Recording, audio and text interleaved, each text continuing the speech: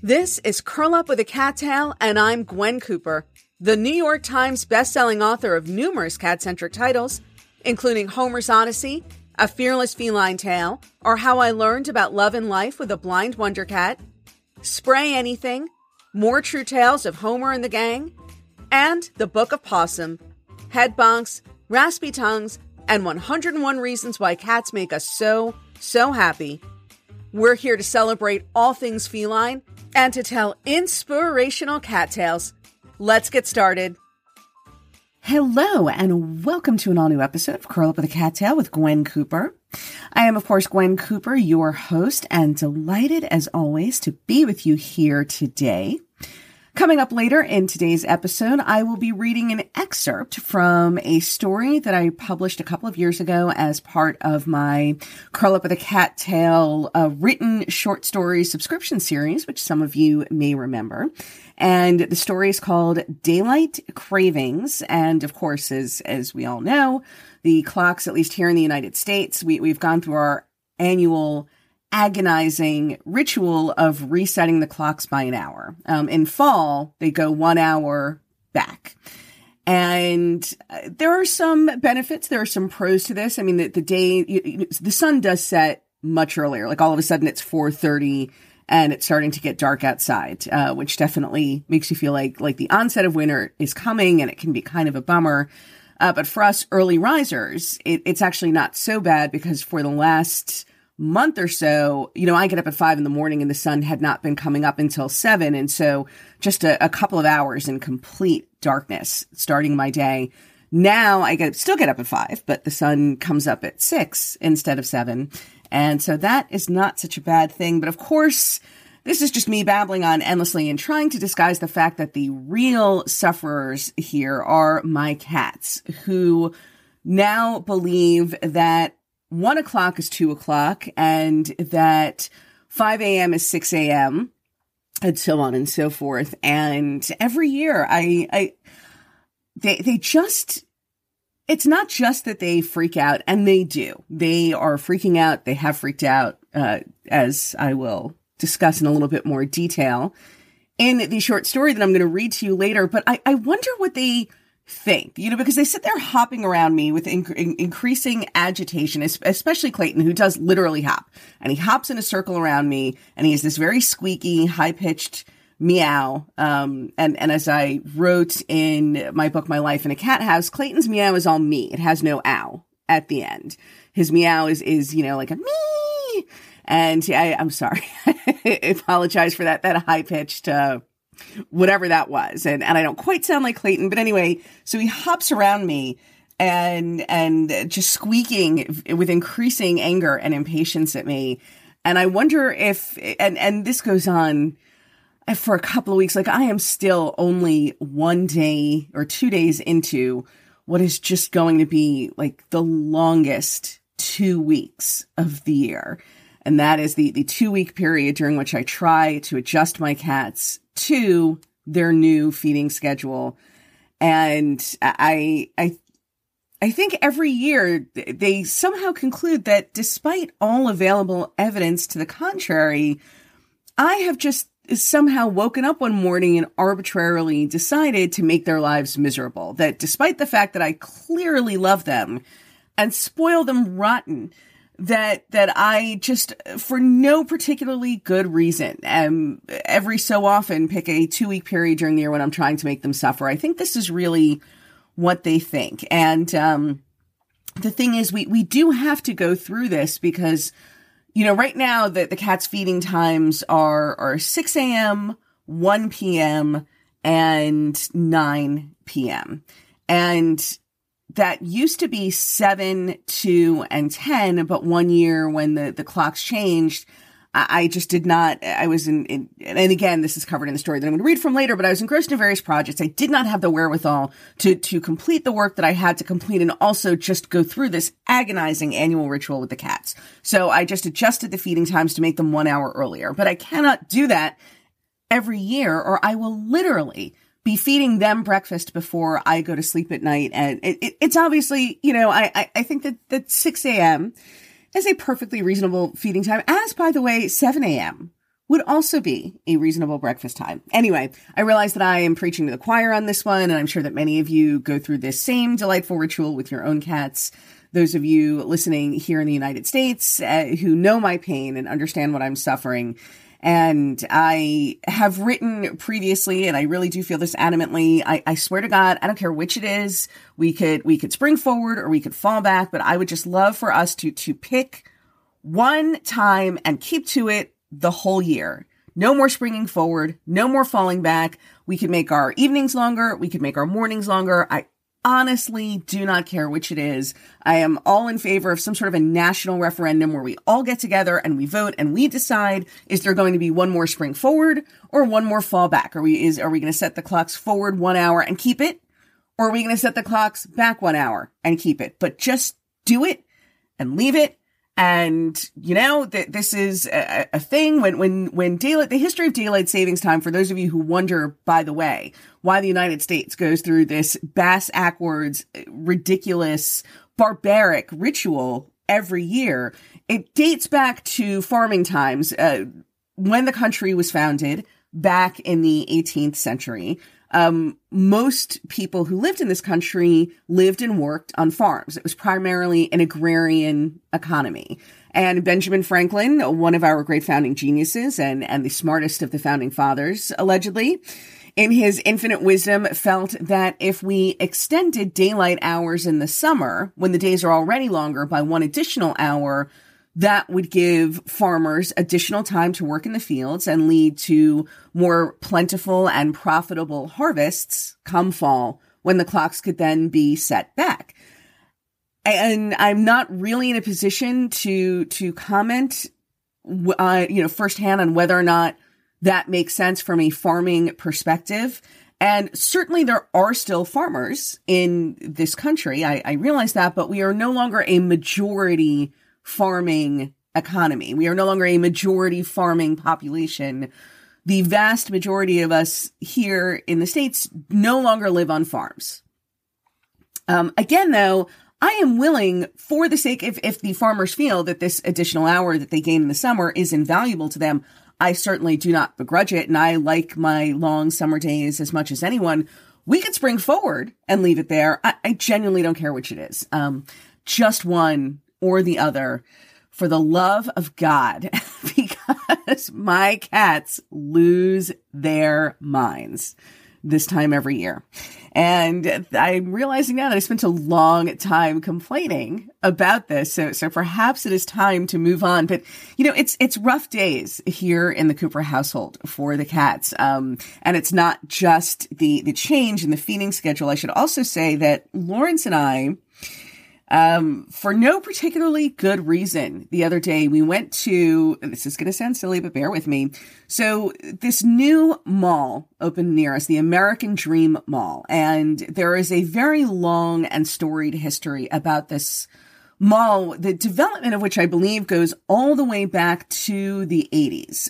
But it's supposed to be this enormous mall with, in addition to many thousands or, hundreds and hundreds of stores, also a ski run and a water theme park and a Nickelodeon roller coaster amusement park. And and they have built most of it. It's hard to fathom just the sheer enormity, once you include the parking spaces, of how big this mall is. I think the idea was for it to rival the storied Mall of America in Minnesota. I believe it's in Minnesota, which is, as we know, the largest mall in the world. And I think this was supposed to be an equivalent to that. And in addition to all of this hoopla, there's also a luxury wing that's supposed to be enormous and have all kinds of incredible luxury stores. Saks Fifth Avenue is the anchor for it. And they closed down, as of 2016, all of their locations in New Jersey, planning to make this their hub. I'm not sure how wise that was, but anyway, that was in 2016. So various things happened. Their first, this is again going back to the 90s. There was some sort of ecological impact report that kept them from breaking ground or building for a while.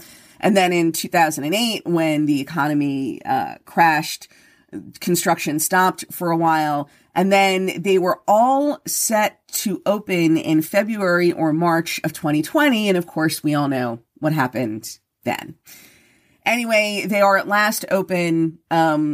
A lot of empty space in this mall, a lot of stores, that were supposed to come in, haven't come in, a lot of space that has not been rented out yet. But Lawrence and I, we decided to, just for kicks, and we've been driving past this thing for years. Every time we get on the highway, we go by it. And so we decided to go. And we went last week, and I wanted to check out the luxury wing. And the luxury wing, by the way, is only like maybe 5 or 6 stores. It's the Saks Fifth Avenue.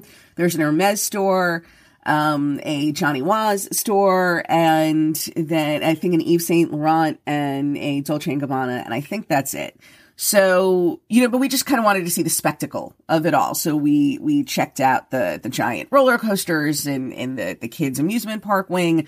There was a fire in the ski run, somewhat ironically, and so that is shut down, so we could not see what that looked like. But we did a little shopping, and I did buy I went into the Hermes store, and I bought a $45 nail polish, which is ridiculous. It's a ridiculous amount of money to spend on nail polish, but it is a unique color that is specific to Hermes. Not that anyone seeing me in it is going to know that, but at least I could tell myself that it's a color I couldn't get somewhere else. And it's probably about the only thing that I would realistically buy at the Hermes store. So I got to have my little, Hermes, walk around with my little Hermes bag. And I also bought an eyeliner at the Chanel counter at Saks Fifth Avenue. And so I had my little Chanel bag and my little Hermes bag, and I felt very, very fancy. And I got to walk around the luxury wing feeling very fancy with my little bags. And so at the Chanel counter and at the Hermes store, when I bought, my nail polish and my eyeliner, they also gave me perfume samples. At Chanel, they gave me Chanel No. 5. And Hermes, they gave me, whatever perfume Hermes is making. I have no idea. And I'm not much of a perfume person. I never have been. I do have, I've been getting for the last 20 years from the same little store on South Beach. It's an essential oil store where they can do like these smell-alike fragrances, which I've really never done. I don't know. It's just never, I like to smell nice, but I've never been such a perfume person. And I think it's because I spend so much time with animals, and, animals like you to smell like yourself. Particularly Homer. Homer was not amused when I did things that masked whatever I smelled like naturally to him, or whatever combination. I mean, obviously, I wash my hair and my shampoo has a smell and my soaps have a smell, but whatever combination of those things led me to smell like me, Homer did not enjoy it, did not appreciate it when I covered up my smell. But I do now have, this little, so I've been getting the same, it's an essential oil of Tunisian jasmine, and I sprinkle a couple of drops into my hair every morning. And it's, this little store in South Beach where I still get this oil. It's one of those places where they can do the smell alike, right? They can make you a blend of essential oils that smells like Chanel No. 5 or I mean, I don't know. What are the perfumes these days? Do they still do White Diamonds by Elizabeth Taylor? I seem to remember that once upon a time being a big thing.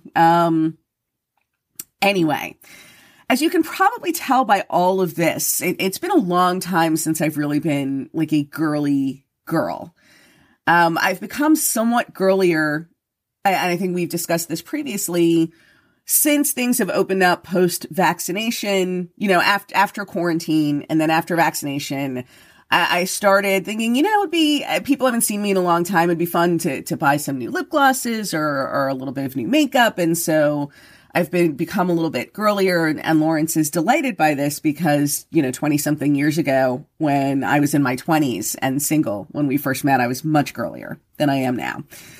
And, now I'm 50 and I write and I write about my cats and I work from home, and, it's all about sweats and the ponytail and being comfortable. And every so often we go out and I dress up, but I'm much more casual around the house. But the point being, so I have these perfume samples, and I mean, I have nothing to do with them. Like even when I dress up to go out, I'm not going to hose myself down with Chanel No. 5. Like that's just not, I'm not one of those people who smells like Chanel No. 5. I, by the way, would not, I mean, now I guess I would, but I would not previous to to now have been able to identify specifically Chanel No. 5 on somebody else. But anyway, I've just been, I've got these perfume samples, and I don't like things to just accumulate. I made a resolution also post-quarantine to stop letting just, pardon my language, but crap accumulate around the house. I'm sure many of you, right, you open a drawer one day and it's just stuffed full of useless little things that people put into shopping bags with things you're actually going to use, and you didn't want to throw them away because that seemed silly, but you also never use them. And so the point being, I've decided I'm going to use my Chanel No. 5 and Hermes perfume samples until they are done, and then I'm going to throw them away so they don't accumulate. And so I haven't wasted them. So I now, as I sit here right now recording this podcast, I smell like Chanel No. 5. You sadly cannot appreciate it. You will just have to take my word for it. And Clayton, who spends his entire life with his nose buried in, whichever part of me he can reach, into my stomach, into my chest, under my arm. Clayton is a very physically affectionate and clingy cat. And he is, in addition to his feeding schedule now being off by an hour, he's also dealing with a mom who does not smell like herself. And Clayton, for whatever it's worth, Clayton does not appreciate the smell of Chanel No. 5. It does not strike him as being better or more pleasant than mom's natural smell. Fanny also is somewhat put off. And I think Fanny makes that face, like cats make when they get all squinty faced and their nose, and like they start running toward you and then they suddenly smell something bad. And it's like they put on the brakes and they kind of recoil and their little faces scrunch up and their eyes half closed. That's what Fanny has been doing to me for the past few days, ever since I started wearing Chanel No. 5. So not a ringing endorsement. It actually makes me very glad that I've never spent a lot of money on a fancy perfume. I buy this bottle of essential oil and I get the big bottle. So it does cost $100, but it lasts me for like 3 years. So that averages out to a rather neat $33.33 per year that I spend on fragrance.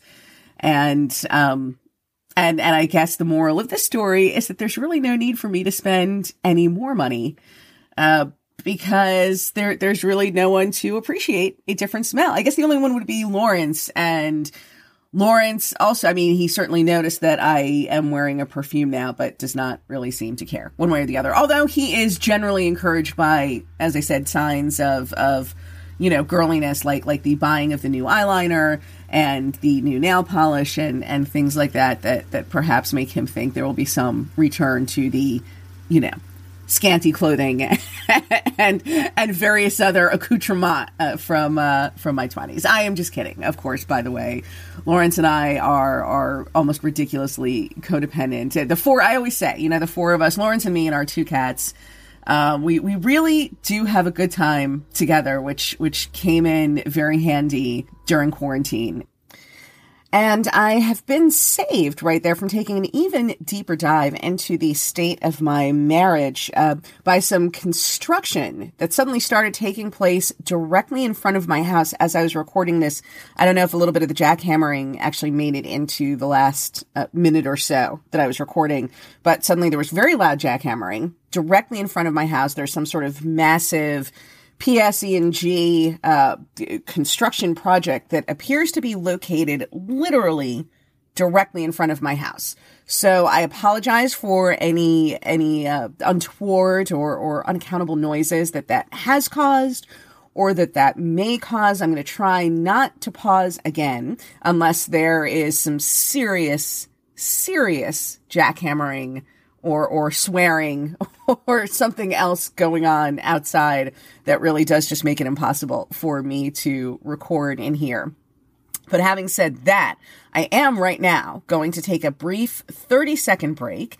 And when I come back, I am going to be reading an excerpt from the story Daylight Cravings from my book, Spray Anything. So sit back, get comfortable, hang out, and stick around for more Curl Up with a Cattail.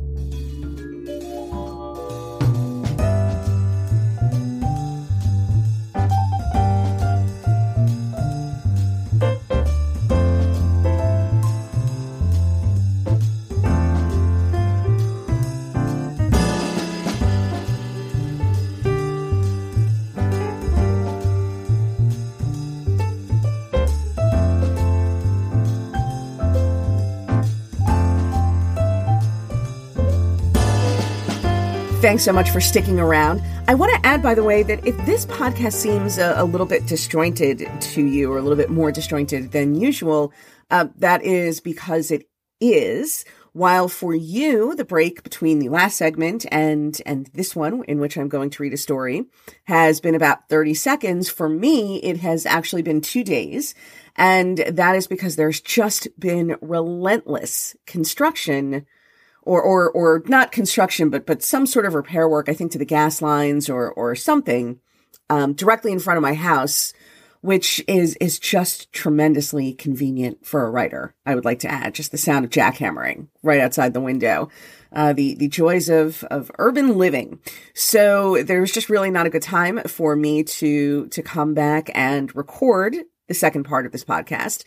So I'm actually recording this now, and that's why this podcast also is going to be a day late. Usually release it on Tuesdays. This one is going to be Wednesday. I'm actually recording this right now at 5 a.m. Tuesday morning. And of course, the people in my Patreon community, do get access to the podcasts early. And so they will be getting it later on today. The rest of you guys will be getting it tomorrow, though I guess it will be today. When you listen to it, it will be today for you, even if it's not today for me. Anyway, but the irony of this whole thing is that I'm recording this at 5 a.m. so that if there is any more construction, and I suspect there might be because the big, what is it called? But one of those big construction tractor things is still parked directly in front of my house. So I'm trying to do this early enough to avoid any potential interruption from construction outside.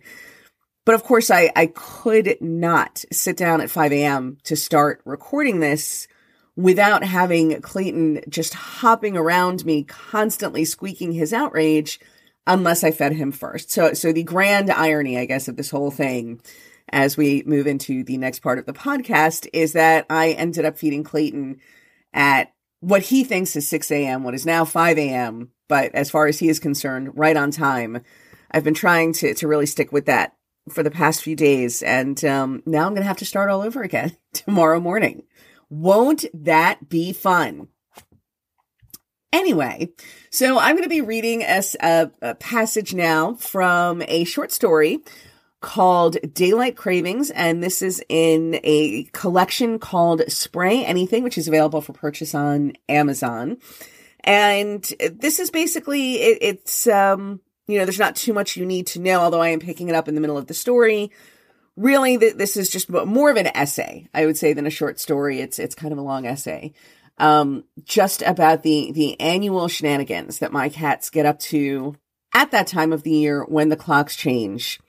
And, always a good time. This is what my early morning voice sounds like, by the way. For those of you who are wondering what I sound like when I first get up in the morning, this is what it sounds like. And without any further ado, I bring you a passage from Daylight Cravings from the collection Spray Anything. It's here that I must present a self-defense of sorts, one that I've repeated ad infinitum to my cats over the years, but the rationality of which they've proven stubbornly immune to. It doesn't help that, in this case, my furry little judge and jury are also my chief prosecutors and the star witnesses for the prosecution as well. Somehow it always seems that I've been tried, convicted of animal cruelty in the first degree, and sentenced to some indefinite period of feline servitude before I've gotten the chance to mount even a rudimentary defense on my own behalf. But surely you, gentle reader, you who have traveled down so many of the same roads with your own cats as I have with mine, will judge me more kindly. Undoubtedly you'll see that I'm not a monster, not the world's worst cat mom, that I do the very best I can for my cats and every bit as much as any one of you would do for your own, so help me God. Let the defense show, in the first place, that I feed my cats 3 meals a day, serving them punctually at 5 a.m., 1 p.m., and 9 p.m. It should also be noted that, once upon a time in the distant past, Fanny and Clayton were fed at 6 a.m., 2 p.m., and 10 p.m. But then, in November of 2015, I was working furiously on a self-published sequel to Homer's Odyssey that I intended to release in time for the holiday gift-giving season. I didn't have the mental bandwidth to both meet my writing deadline and also tolerate my cat's early morning chest stompings and mid-afternoon howls of anguish, not to mention the two of them hopping angrily around my desk chair and caterwauling in unison at what they thought was their 2 o'clock lunchtime or 10 o'clock dinner time, but was actually, now that the clocks had gone back, 1 o'clock and 9 o'clock respectively. So their feeding times went back an hour that November, and an hour back they have remained to this day. The defense would further like the record to reflect that the majority of cats do not receive 3 meals a day. Most cats live with humans who have sensible, real jobs in offices or schools or stores, and who therefore don't fritter away their days scribbling about their cats and posting on social media from home the way I do. How many among us have the luxury of being home often enough to personally serve their cats 3 delicious, nutritionally balanced meals each and every day? The prosecution is piping in here, by the way, to claim that delicious is a debatable point, as my cats reserve the right at any given time to find repulsive even a flavor of food they loved with wild enthusiasm only days earlier. But nutritionally balanced is a more objective standard, and the defense will stand by it. The scrumptiousness or otherwise of their food notwithstanding, Clayton and Fanny pretty much live the pampered lives of cruise ship passengers. They spend their days napping and being shuffled from one extravagant meal to the next. To pass the time, they engage in various recreational activities, rolling around in catnip, frolicking with the bird, watching cat TV, i.e. the birds congregating at the feeders I've attached to the outside of our windows for my cat's entertainment, arranged for them by their attentive cruise director, that would be me, before heading off to eat or nap, or eat and then nap, once again. Most of us would pay good money, is what I'm saying, to enjoy for a mere 10 days the lifestyle my Clayton and Fanny get to enjoy every blessed day of their charmed lives. I beseech you, ladies and gentlemen of the jury, are these lavish attentions the actions of a monster? I know that Scarlett, Vashti, and Homer would have thought they'd been transported to some feline fairyland of flowing abundance and never-ending catnip if they'd gone to sleep one afternoon during the first half of their lives, and awakened to find themselves the sole concern of a devoted stay-at-home cat mom who served them an array of meals and tempting and exotic flavors at 3 precise intervals every day. When they were Clayton and Fanny's age, I don't think it would have even occurred to them that such an extravagance, the stuff of cat daydreams, was possible. But Scarlett, Vashti, and Homer weren't raised to quite the same standards or expectations as Clayton and Fanny. They got one flavor of dry food and one flavor of moist food for pretty much their entire lives, which only changed once, when Vashti was around 8 and developed food allergies, at which point we had to find her a new protein source. Scarlett and Homer ate Vashti's new hypoallergenic food right along with her, without even a whisper of a complaint, and I doubt very much that it would even have occurred to them that complaining might be warranted. In fairness to my current cats, though, my first-generation brood did have it easier in some ways. In the ignorant days of my youth, before I knew the health risks associated with a diet made up of primarily dry cat food, I had some down for the cats essentially all the time. Free-grazing felines, who were able to eat whenever they felt like it regardless of what time it was, wouldn't have found the relatively minor difference of 1 hour's change forward or backward in their human schedule particularly earth-shattering. Earth-shattering seems like the right expression here, because what Clayton and Fanny do to the kitchen every year during the first 2 weeks of November ends up looking like the aftermath of an earthquake. I'll head downstairs at 5 in the morning, which my cats now believe is the unreasonably late hour of 6, or at 1 in the afternoon to find that, in the unbearable agony of having to wait 1 whole hour longer for a meal than they think they should have to, my 2 little miscreants have dumped over their water bowl, knocked their flat food dishes, thoughtfully purchased by me to ensure they're never subjected to the quote-unquote whisker fatigue that a deeper bowl might inflict, under the refrigerator, pulled my row of cookbooks down from their shelf above the counter, thrown tchotchkes and tissue boxes and my recipe folder off of the kitchen island, tossed the newspapers we've put aside for recycling all over the floor, spilled out the containers we keep our coffee and pasta in, clawed the roll of paper towels to shreds, and engaged in various other acts of feline vandalism, both large and small. What? Their defiant gazes demand when I finally do make it to the kitchen. If you weren't so cruel to us, we wouldn't have to resort to this. So there I am, before the sun has even come up, faced with at least a half hour's worth of sponging and mopping and tidying up, and with no greater reward for my efforts than having my two adorable, fuzzy little troublemakers creep into my lap, once their bellies are finally full and satisfied, for a round of cuddles and scritches before they drift off into the day's first purring, contented nap. It seems like a lot of drama over a mere 1 hour discrepancy. And that's just what happens in the kitchen. If it's lunchtime and I'm working at my desk, teeth gritted as I silently repeat my mantra of, I will not give in. I will not give in. They'll send my printed out manuscripts on the desk next to me, skittering merrily into the air, walk across my computer keyboard, nip at my hips and legs, all the while sending up a chorus of alternately pissed off and plaintive cries. Or if it's evening and I'm watching TV or reading a book, they'll stand in front of the TV screen, attempt to swat the book from my hands, all while raising such a ruckus of cries and cajolings that it's amazing the neighbors have never complained.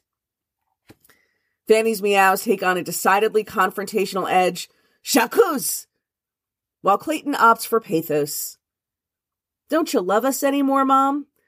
His sad, sad string of mews, eventually fading in volume as the weakness of starvation, because of an hour, 1 hour, begins to set in. Why don't you love us anymore? I love my cats. I do. I love them like crazy, and I would do anything in the world for them. Surely, you, my readers, can see that. But I won't knuckle under on this one. I won't do it.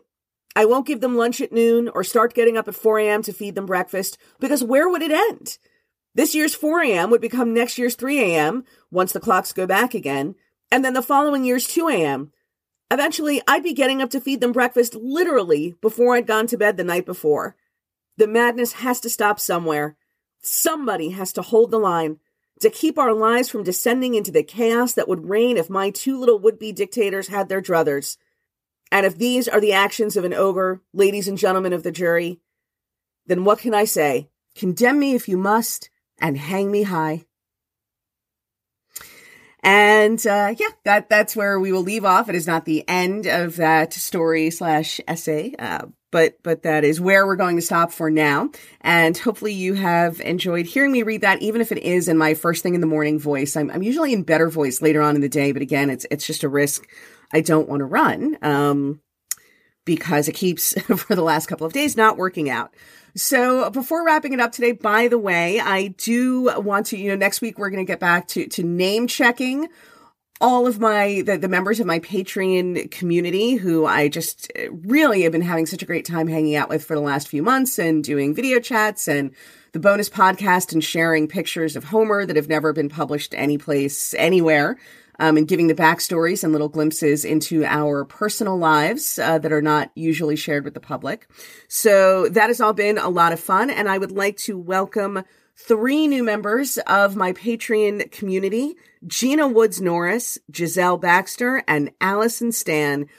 Thank you so much to the 3 of you and to everybody who supports what I do on Patreon. And again, it is because of the support of my Patreon community that I am able to write books and to produce this podcast independently of both traditional publishers and any corporate sponsors. And so thank you for that. And on that note, we are going to wrap it up for today, because I'm not kidding when I say I think I hear them starting up outside. So hopefully when I come back next week, my cats will have settled a little bit more easily into the new schedule, into the falling back of everything. I will, of course, keep you updated as events unfold. So I say goodbye for now and hope to see you next week on another all-new episode of Curl Up with a Cattail. And that concludes this episode of Curl Up with a Cattail with Gwen Cooper. Don't forget to invite your feline-loving friends to listen to new episodes along with you. If you'd like to subscribe to this podcast, find out how to get your name and your cat's name included in my next book, or leave comments or questions for me to answer in future podcasts, head on over to gwencooper.com now. Thanks so much for joining me, and don't forget to hug your cat today.